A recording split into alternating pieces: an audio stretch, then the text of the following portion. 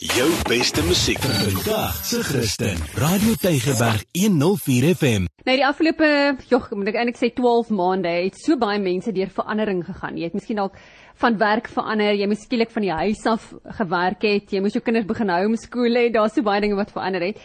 And this afternoon we are speaking to Shane, Johansen, and they have the company iD3, or is that hoe jy dit uitspreek? 3? iD3, yes, yeah. There we go.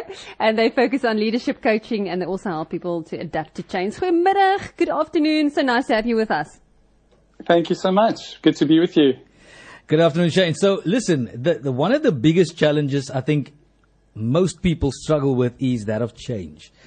What is a basic thing, or if you were to simplify for people, and I know it's not as simple as that, but if you were to simplify it, if you were to break it down into like little chunks and explain it to me as if I'm 10 years old, how would you help me to cope with change a lot easier?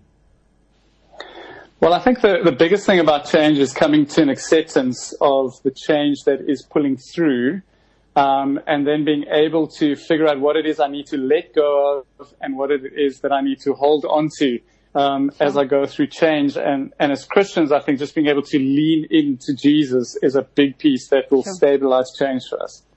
Yeah, that's very practical and so helpful, I think, for people that are struggling to accept the change that's actually in their own lives now. But let's speak about the change or the... Not just change, but the way you experience God in the past few months in your personal life. Do you have a God moment or something that really stands out for you? Yes, absolutely. I think, coming through all of last year, as for many people, it was really tough on our business. We lost almost 50% of our business, wow. Which was forecasted. So that was really tough. And that obviously is tough on your feelings and tough on your thinking. It erodes your sense of safety. But it was so amazing coming into this year. I had contracted a piece of work with a non-profit organization that was supposed to start last year, but just with COVID, it didn't work.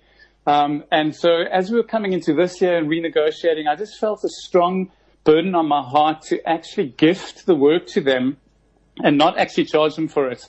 And I checked it with my wife and we prayed about it, and I just kept this strong burden. And so I decided to actually do that. So I said to them, and sort of almost against all odds, it's the crazy thing to do, to give away business, but I just felt God leading us in that way.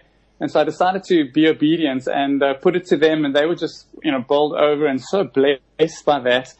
And literally a day later, I actually got a call from a client which I hadn't heard from in quite a while, saying that I was second on the list for another piece of work. And they want to know, am I still available? Can I do this work for them? Because the guy that was ahead of me, he's actually, rejected the work. And so it was amazing how God's faith, just being obedient to God and trusting Him, how His faithfulness just shone through. And we were actually so blessed to actually get back more than what we'd actually given. Yeah, I think that's the most important thing that we need to remember in this uncertain times is the fact that God never sleeps nor slumbers, and He knows exactly what is lying ahead in our future, and we only see here and now, and sometimes we struggle to just be obedient, as what you mentioned now, and now looking back, you can actually, jy kan die vrugte pluk van wat jy gedoen het.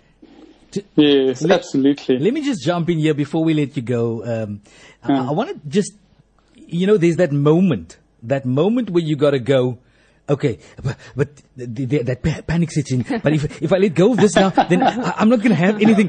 So I'm not sure that maybe it was wisdom. You go through that process where you almost start panicking and you start thinking, but am I crazy or whatever? How do you, in that moment, just let go and be calm and be at peace and saying, you know what?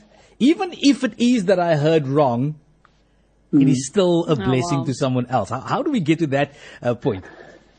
I think there's something powerful about being able to trust the God that is in our hearts and not always trust the facts that are in our head. While we can't deny them, we still got to, you got to get out of the woods at the end of the day. But just being able to lean into God's faithfulness and saying, this doesn't make sense to my head, but in my heart, I'm so convicted by it that this is something I need to do. And then leaning into God and knowing that He's obviously intimately acquainted with the details of our lives. I mean, He knew all the pressure and all the stress that was involved in making that choice and that decision. But just realizing He's so involved in the detail of our lives was absolutely mind-blowing. I remember getting the business afterwards and going, oh my goodness, God, like you are just so there for us, Yeah. And can we just have eyes to see with our hearts? It's a different picture. Sure. Shane Johansen, thank you so much for chatting to us this afternoon.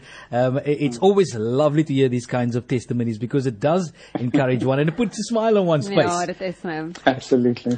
Thanks so much. And if you want to check out... Thank you so much. You are most welcome, sir. If you want to make contact with Shane, he runs a company called iD3, Change Leadership, Identity and Consulting.